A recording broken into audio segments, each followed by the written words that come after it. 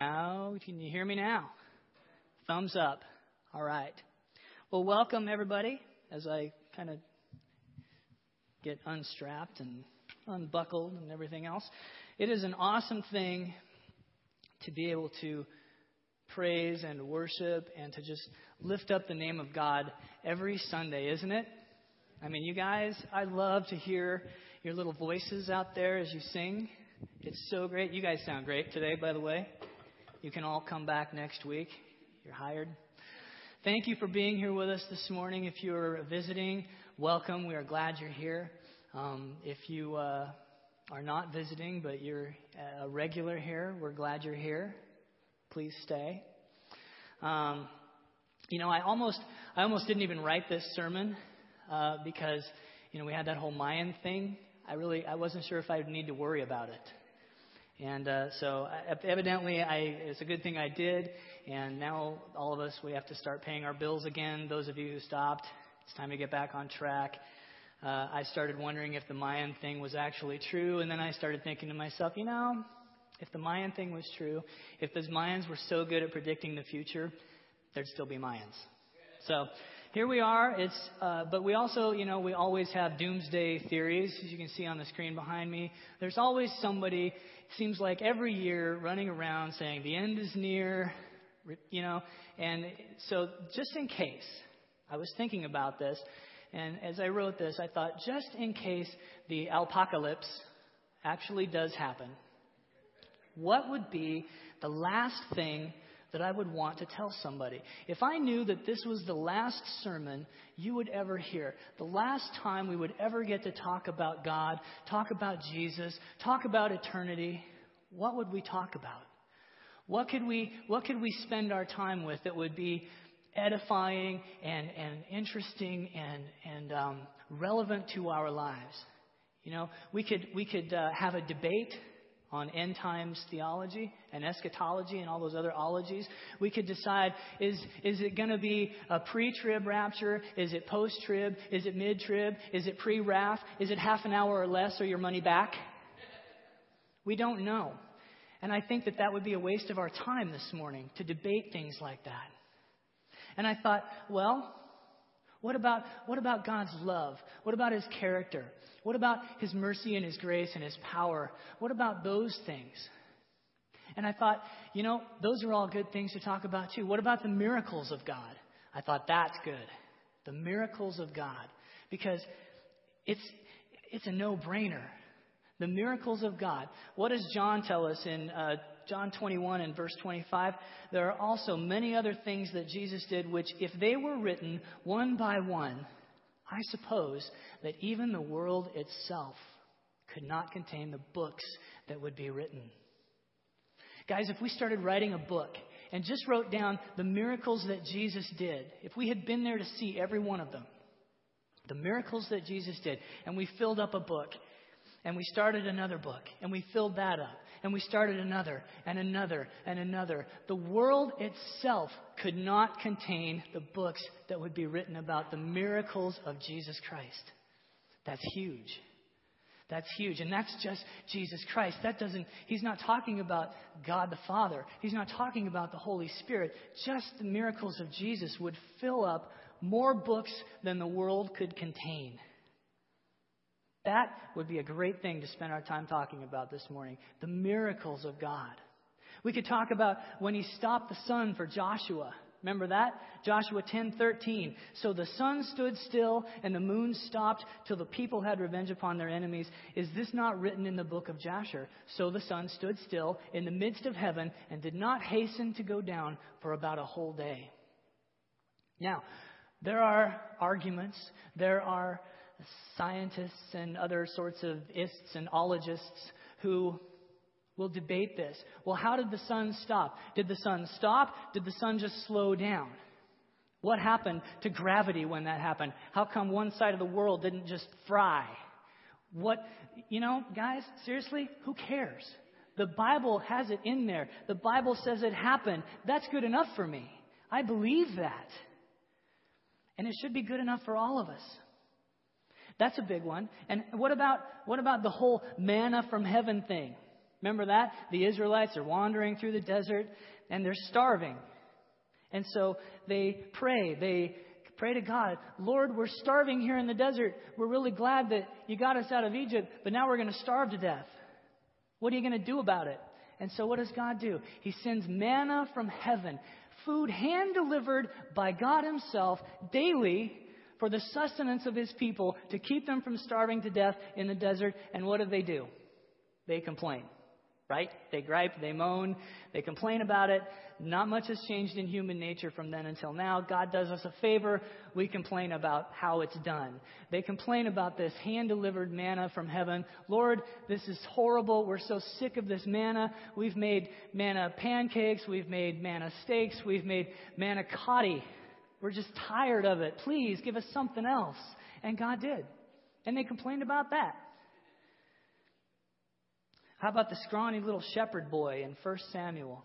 Kid named David, picking up those 5 smooth stones and stepping out in faith to take on a giant, a mountain of a man named Goliath. His spear as big as a weaver's beam. How many weavers are in here? None. But I'm telling you, that's big. And that was just what he packed into battle with him. That's amazing. And why 5 smooth stones anyway? This David kid, he had this great faith, right? Stepping out in faith, counting on God to deliver him from this giant named Goliath. Why 5 stones? We read on, we find out that Goliath had brothers, 4 of them. He wasn't worried about God not being able to take down Goliath with 1 stone.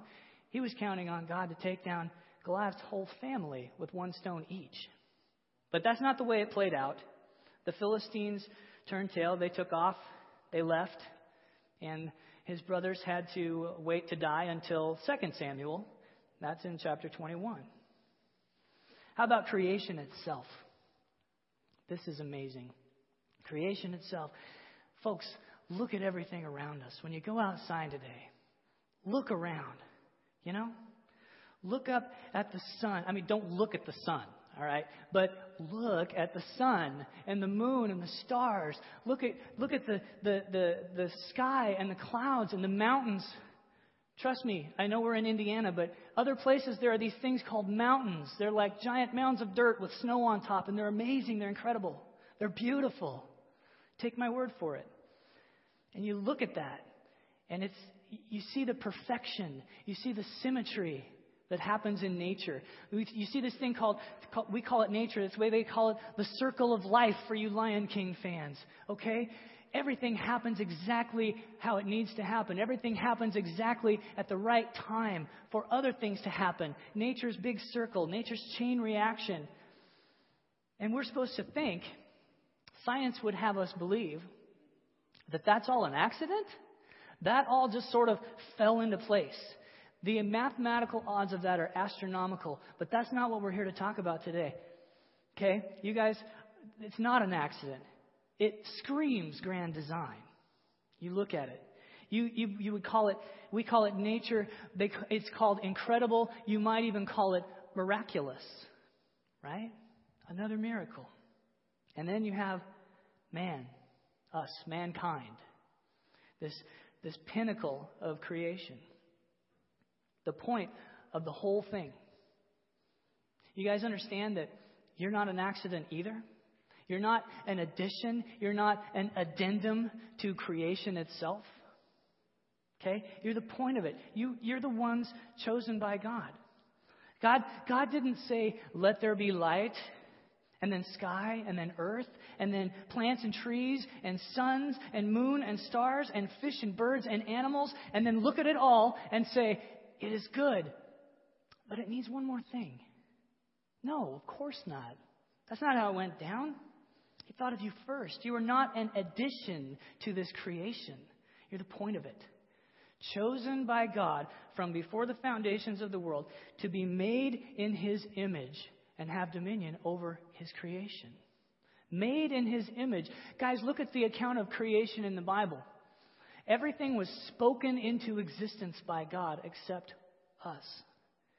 Man was fashioned lovingly, caringly, fashioned by God's own hands in His own image. All of this around us, made for you and me, for mankind. Now that might sound cocky, that might sound arrogant to put ourselves above everything like that. But guys, it only sounds like that if we don't realize who you are in Christ.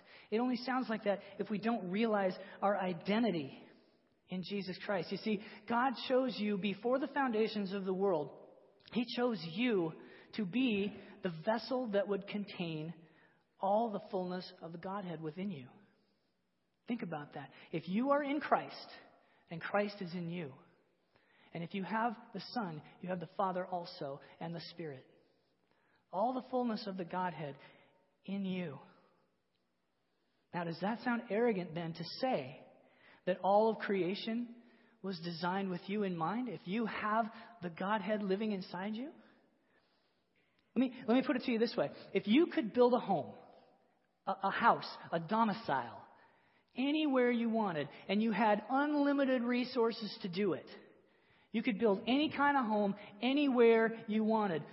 Wouldn't it have a great view? Huh? Wouldn't it have all of these amenities? Wouldn't it have fantastic access of things to do, things to experience, things to see, things to explore? Wouldn't it have just amazing amenity, or wouldn't it have like nearby shopping and a fire pole that goes from the bedroom down to the garage? Of course it would. Mine would.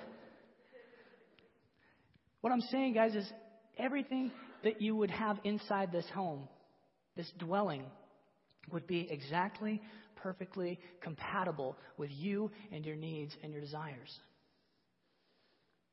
See, God is a God of miracles. 2 Corinthians 5:21 says, "For He, God, made Him who knew no sin to be sin for us, that we might become the righteousness of God in Him." If you are in Christ Jesus today, you are becoming the righteousness of God. So, is that arrogant to say that creation was built for the righteousness of God? And you are becoming the righteousness of God. All this for you. All this for me. It's incredible. See, our God is a God of miracles. Always has been, always will be. And most of us here today probably realize and understand that the biggest and greatest miracle God ever did was to redeem mankind. See, God had a plan. God had a plan from the beginning. Before the light, before the planet, before the birds and the fish and the trees and the animals. God had a plan. God had planned the greatest rescue of all time. And why? Because He knew that mankind would sell Him out. He knew that. He knew that we would come along and that we would be tossed around, that we would be swayed by all sorts of crazy talk and crazy ideas whispered in our ear by the world.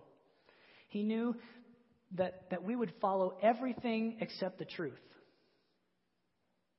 He knew that we would try to go our own way, that we would try to be our own gods. He knew that we would invent other gods made of stone and wood and metal, and that we would worship them. We would always find ways to worship the creation before we worship the Creator. He knew that. He knew that we would become soft targets for the first angel, Lucifer. See, he wanted the same thing. He wanted to be God. He wasn't satisfied with serving God, with being God's messenger. He wanted to be God. But what does the Bible tell us? Scripture tells us there's only one true God. There's only ever been one God. I know of no other, says the Lord. There will only ever be one God. It's like the Highlander, you guys. There can be only one. Okay? It's just like that. Without the special effects, God is the greatest special effect ever. Okay? But that's the thing. There's only one God. And this one God who created the heavens and the earth, the universe, He chose us. Us, these tiny little creatures spinning around our tiny little sun on our tiny little planet. And He chose us to adopt, to inherit his creation with Christ. He chose to save us. And don't you think that just took the lid right off the jar for Satan? Don't you think that just frustrated him and angered him to no end? Here he was, the first angel created, the most beautiful thing that heaven or earth had ever seen, and God didn't choose him. He was second string. I think that's why he hates you and I so much. That's why we are such targets for Satan.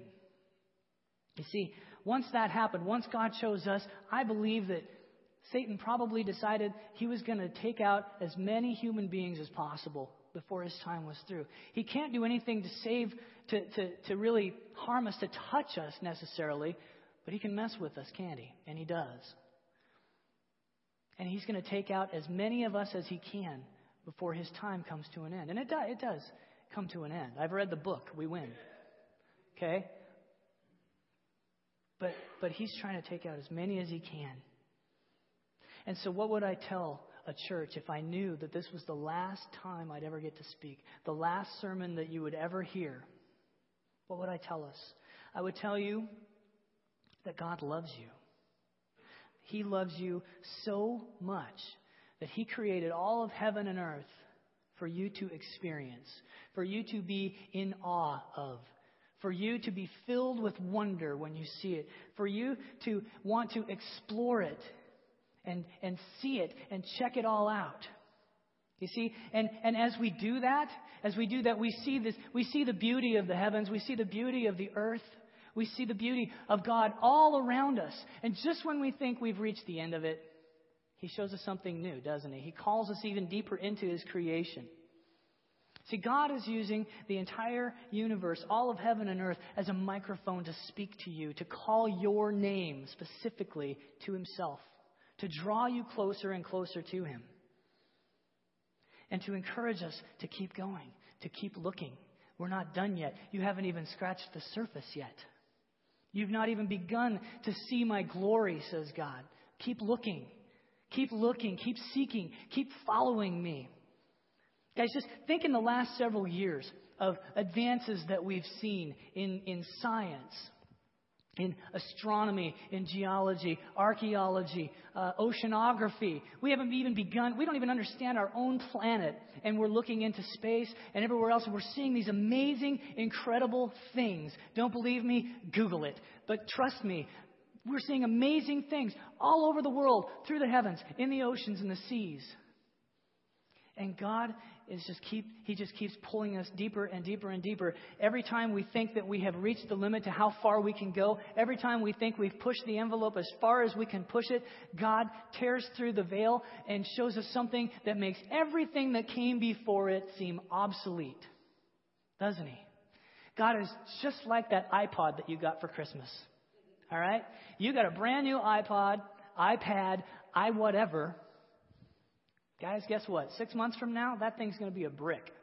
6 months from now, you're going to be holding last year's model.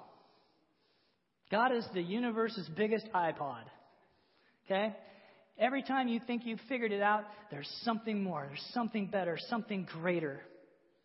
And if this were the last sermon you'd ever hear, I would tell you that this God, this same God who you and I will never, ever, ever fully understand until we are standing in front of him in eternity, this same God knows you. Not just knows you, but knows everything about you. Everything about you. How many hairs are on your head? For me, that's easy math.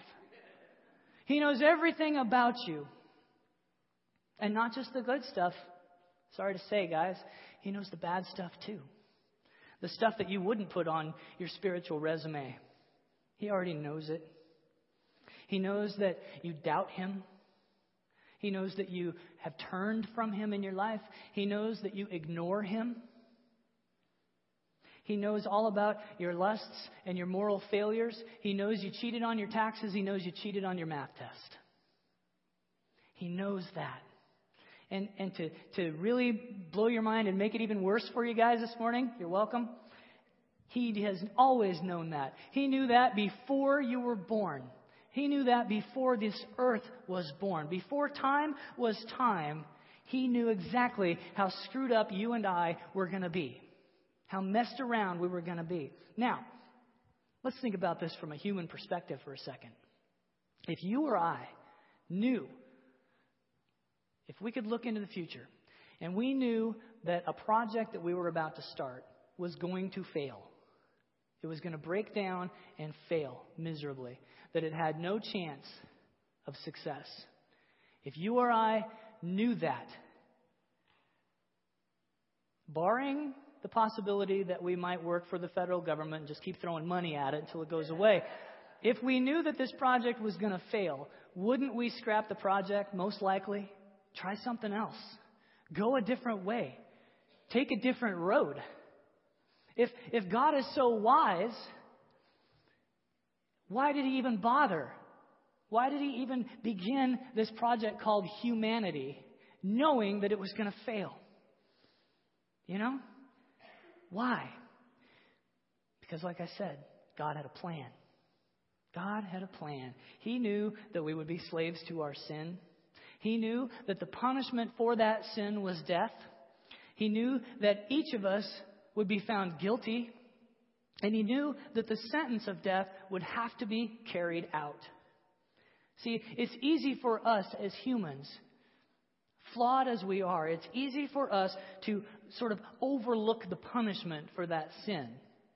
Okay? It's easy for me as a parent to get lazy. Parents, you might know what I'm talking about. You guys probably don't. You guys are awesome. But, out there in the world somewhere, there's probably some parents who, rather than bringing the hammer down on your kids, you've given this, it's the first time that they've done this. And so, don't let me catch you doing it again. How many of you guys have ever said or had that said to you as a parent or by your parents? Don't let me catch you doing that again. I've had that said to me more than once. Okay? And my response to that, I didn't say this, but my response to don't let me catch you doing that again, sounds good to me. I'm a little embarrassed you caught me doing it this time. It's easy for us to get lazy as parents, but we're not perfect. See, we can overlook things like that. God is perfect. God cannot and will not overlook that. If God were not perfect, He wouldn't be God. He certainly wouldn't be a God that I'd want to follow. But He is perfect. And because of that perfection, His justice must also be perfect. You see? And if justice is meted out perfectly, and we are all guilty because none of us can keep God's laws. That's why they're there, to show us that we can't. We are all guilty. The penalty is death. The penalty is eternal separation from God. The penalty is hopelessness forever and ever and ever. That's a lot of evers. Okay? But God had a plan. God had a plan. God stepped into history as a tiny baby. A tiny little child born in the lowest of places. Born to the humblest of people. 2 peasants. And their lineage included Jews and Gentiles and priests and kings and murderers and adulterers and prostitutes. Sound like the Savior of the world? And they named Him Jesus.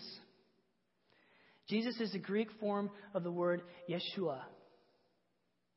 And Yeshua is a shortened version of the word Yehoshua. Yehoshua means God is salvation. God is salvation. Not God brings salvation. Not God offers salvation. God is salvation. See, God had a plan because God is the plan. He is the plan. Always was. We have all sinned. We have all sinned and fallen short of the glory of God. You see? And God knew that. He knew it from the start, from before the start. And the beautiful part of it, the miraculous, amazing, beautiful part of the story is that God Himself is our salvation. That's the miracle of God. that God is salvation in the person of Jesus Christ. See, he stepped into time, Jesus did. And he didn't live as God in some sort of human body, okay? Let me explain. It wasn't like God was wearing a wetsuit with a zipper up the back of it or something. It wasn't like that. It wasn't God in a human suit. Jesus Christ was a human being, 100% human being, flesh and blood, susceptible to all the same things that we are. Sickness and disease, pain, pleasure, all of the emotions that we experience, Jesus experienced all of it too, as a human being. And because of that, because he lived as a human being of flesh and blood, and he was perfect, you see?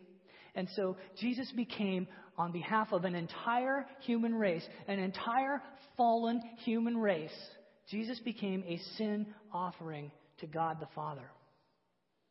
And that sin offering, as it was offered up, the Father's perfect justice, the full cup of God's wrath, intended for those who had broken his laws. Guys, that means us, you and I. That cup of wrath was poured out on his Son, his one and only perfect begotten Son. And then what happened? To prove that that sacrifice was acceptable, Josh talked about this with us a couple of weeks ago. To prove that that sacrifice was acceptable, Jesus 3 days later rose again from the grave, proving that he was exactly who he had said he was. The Son of God, the Holy Lamb, slain from before the foundation of the world. And that death could not hold him. That's the great part of it. That's the best part. This is the part that gets me excited. Death could not hold Jesus in the grave. All right? Now, let's get into the really fun part of this. Because death could not hold Jesus in the grave, it had no hold over him, had no power over him. If you are in Christ this morning, then Christ is in you. The same Jesus who rose from the grave, the same Jesus who death had no hold on, who death had no power over, lives in you. And because of that, the same Jesus will rise again in you. And because of that, you are just as immune from death as Jesus Christ himself. Death has no hold on us if we are in Jesus Christ. It's awfully quiet in here. That's good news, guys. That's good news. Death cannot hold you in the grave. Because Jesus is all that we can never be on our own. Because Jesus is all that we can't be. God separates us from our sin as far as the east is from the west. As far as the east is from the west, how far is that exactly? Anybody? It's pretty far, right? Aren't you glad it didn't say as far as north is from south? Huh? Think about it. If I walk due north indefinitely and hold that line forever, Boy Scouts, what happens? Eventually, I hit the North Pole, don't I? I hit the North Pole, I high-five Santa's helpers, and now I'm going south. Right? You're going south eventually. But if I go east and stay on that line forever, I'm going east. Doesn't matter how long I walk, I'm going east. If I go west, I continue on that line, I'm going west. I never intersect east. No matter where you are, east is always going to be east, and west is always going to be west. You see, it's no accident, it's no coincidence that God says through Psalm 103 and verse 12, as far as the east is from the west, so far has He removed our transgressions from us. He has removed our transgressions from us. Guys, more good news. Transgressions removed. All of my transgressions off of me. Taken off of me. No longer mine to carry. No longer yours to carry.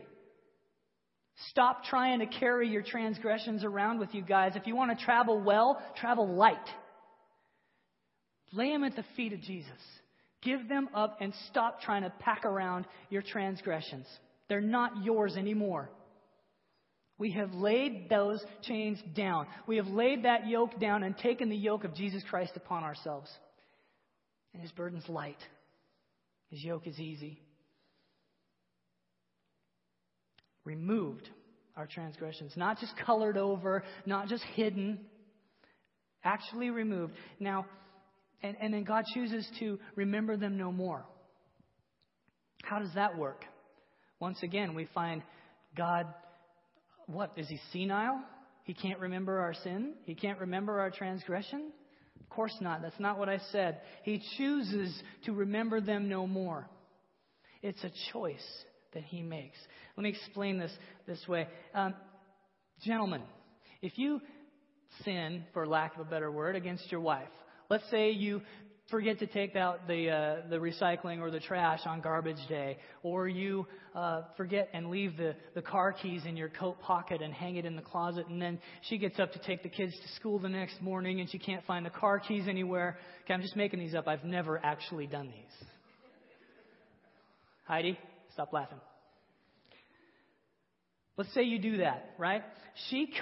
Your wife could, if she wanted to, hold that over your head and hold you accountable for that as long as she wants. Forever, if she wants to. Some of you guys know what I'm talking about. Don't raise your hand. Okay? But your wife can, and thankfully does, choose to not remember those things. She chooses to see the good things in you. And in my case, that's a really, really fortunate thing. I mean, there may be some things that you did back in 1998 that wasn't too cool, and that may get brought up from time to time. But see, your wife's not perfect any more than you are, any more than I am. But God is perfect. God can choose to forget all of your transgressions, even the ones from the 90s. Okay? Because of the sacrifice of Christ, when God looks at us, when He looks at you, all He sees is that sacrifice, that perfect sacrifice. All He remembers is that there has been an offering made for that sin, and it has been accepted. So there is no more sin. You have been washed clean of all the stuff, all the transgressions, all the sin that would otherwise separate you from God, that would condemn you to an eternity of hopelessness without ever seeing the Lord God again, without ever seeing Him, ever experiencing His love. Why does He do that? Why in heaven and earth would He do that? The simplest and best way that I've heard it put is found in 2 Peter chapter 3, verse 9. The Lord is not slack concerning His promise, as some count slackness, but is long-suffering toward us. Right here. Not willing that any should perish, but that all should come to repentance. Not willing. God is unwilling to do without you. Does that make sense? Let me say it again. God is unwilling to experience heaven, to experience eternity without you. He wants you there with Him. He wants us to come to repentance. And by and through that repentance, to take Him into ourselves. To experience life through Him. To experience Him in every part of life. God wants that. God is giving you, giving me, giving us every chance, every opportunity to repent, to turn toward Him.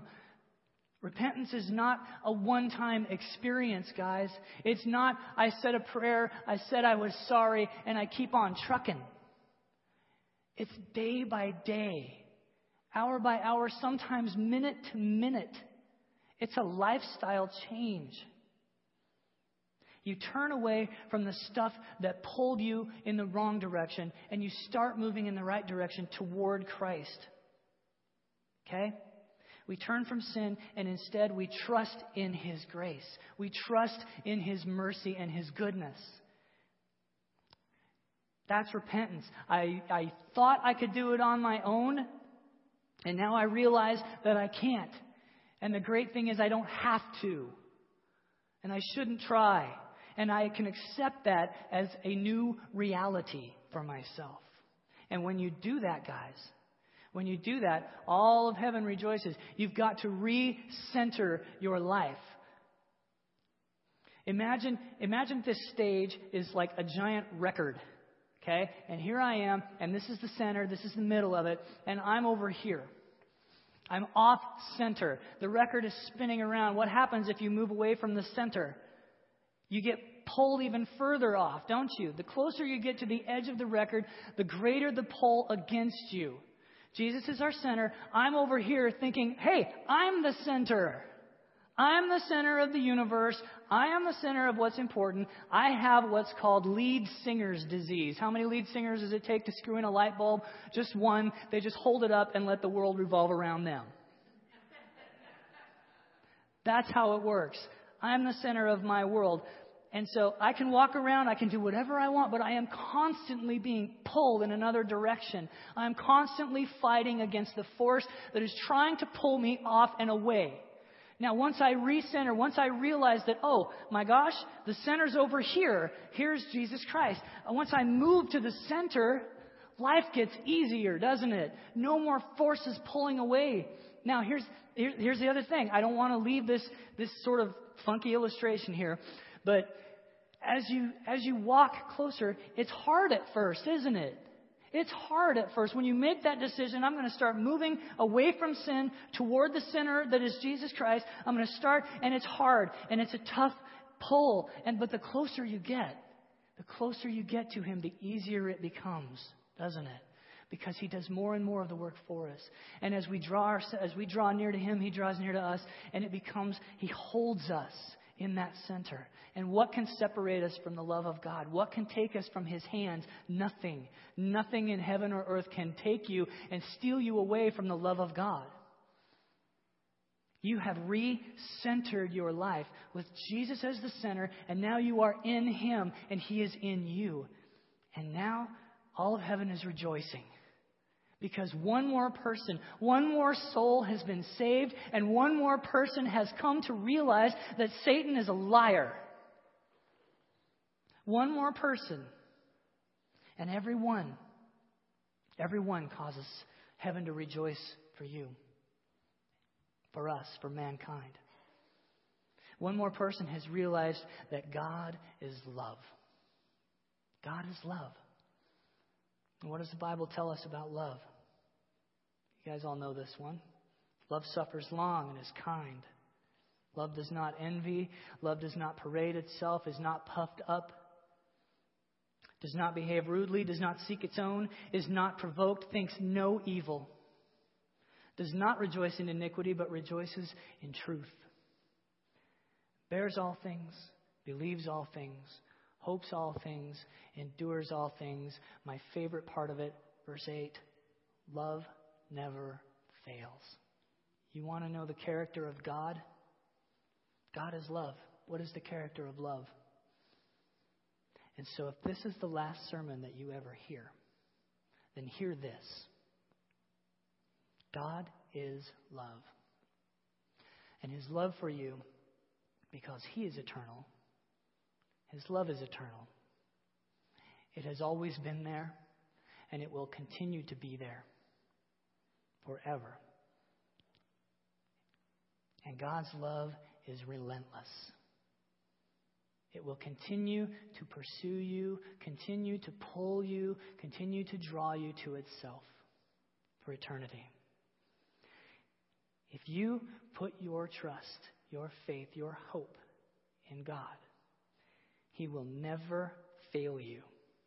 He will never leave you or forsake you, and He will see that you spend eternity with Him in perfect love and in perfect peace. God is your salvation. And all you have to do is reach to Him and let Him begin to work in your life. And He says, you will be saved. I'll have the rest of the band come on up at this point, and let's pray. Father, we thank you. We thank you for your grace, for your love and your mercy. And God, I just pray that we would always see you in the world around us. That we would keep our spiritual eyes wide open. That we would find you in the world. That we would find you in our circumstances. And that we would seek you in our difficulties. Lord, give us the grace to walk in repentance. God, to seek your will in our lives, to seek to reflect your image, Lord, to this world around us. For all that you are, God, and all that you enable us to be, we are in awe of you. We give you our thanks. We give you our worship. And we pray this morning that you would just continue to work in our lives. In Jesus' name, amen. Will you stand for one last song? As we praise God this morning, we give him all that we are, give him all that we have this morning. We turn ourselves to him and place our hope and our trust in him today. And thank him for all that he is. Let's lift him up.